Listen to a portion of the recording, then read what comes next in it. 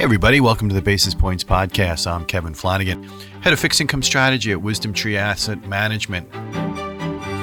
Well, 1 month to go in calendar year 2022, and investors are no doubt eagerly awaiting to see what 2023 has to offer. The Fed is running this high wire act, right, between fighting inflation and avoiding recession. And that's certainly going to take center stage, I think, for next year as well. But for the bond market, there's more than likely going to lead to this continuing theme, and that's Fed-induced volatility. And it begs the question, how can investors take advantage of income being back in fixed income while potentially removing this heightened volatility quotient? In my opinion, the answer lies in U.S. Treasury floating rate note strategies.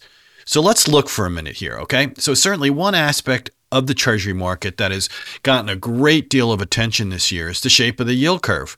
The Volcker-esque rate hike action from the Fed has created an environment where inverted yield curves appear to be the norm, not the exception. And now Powell and company have ramped up their rate hikes 375 basis points worth up to this point. Shorter dated Treasury yields are outpacing the increases that we've seen among intermediate to longer dated maturities. And guess what?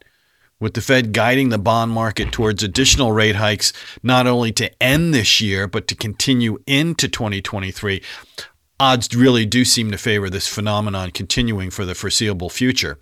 So let's take a look at where key Treasury yields stand to enter the final month of the year. And what we're going to be looking at here is focusing on the 3-month T-bill on out to the 30-year bond, and of course, looking at the Treasury floating rate note as well. And that way, we can get a sense for some of these, I would call them yield disparities that we're seeing now that are on the unusual side for sure. And a lot has to do with what the Fed and Powell have done up to this point. So, as I'm talking to you right now, the Treasury floating rate note yield stands at 4.39%.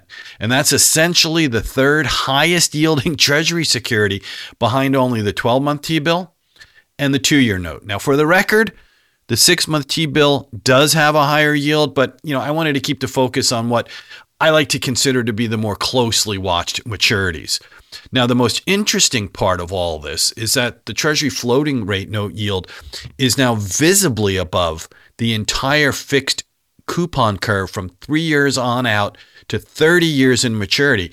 And in fact, some of the widest yield advantages are occurring versus the 5 to 10-year part of the curve. And there, we're seeing the yield differential or advantages range anywhere from 45 to 65 basis points. And even at the outermost levels, in the bond part of the Treasury yield curve, the spread is even positive over the 20 and 30-year bonds at about 32 and 55 basis points respectively. So, what does all this mean? What are we driving at here? And I think from an investment backdrop, I keep going back to the shape of the Treasury yield curve and what are investors being compensated for, especially given the potential for continued volatility. And when you look at the Fed continuing to signal that it's not done raising rates, Treasury floating rate notes play a key role in a bond portfolio, given that it is reset with the weekly 3-month T-bill auction. So in other words, it floats with the Fed's rate hikes.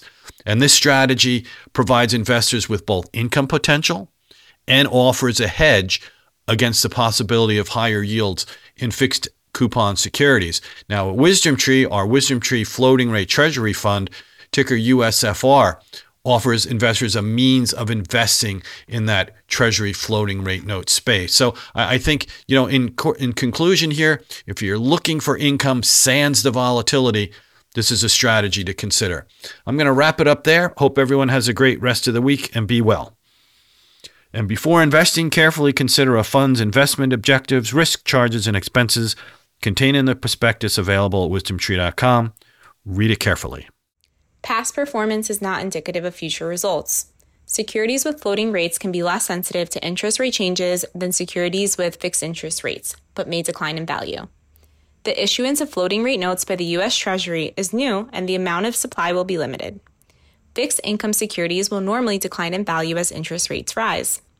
The value of the investment within the fund may change quickly and without warning in response to issuer counterparty defaults and changes in the credit ratings of the fund's portfolio investments.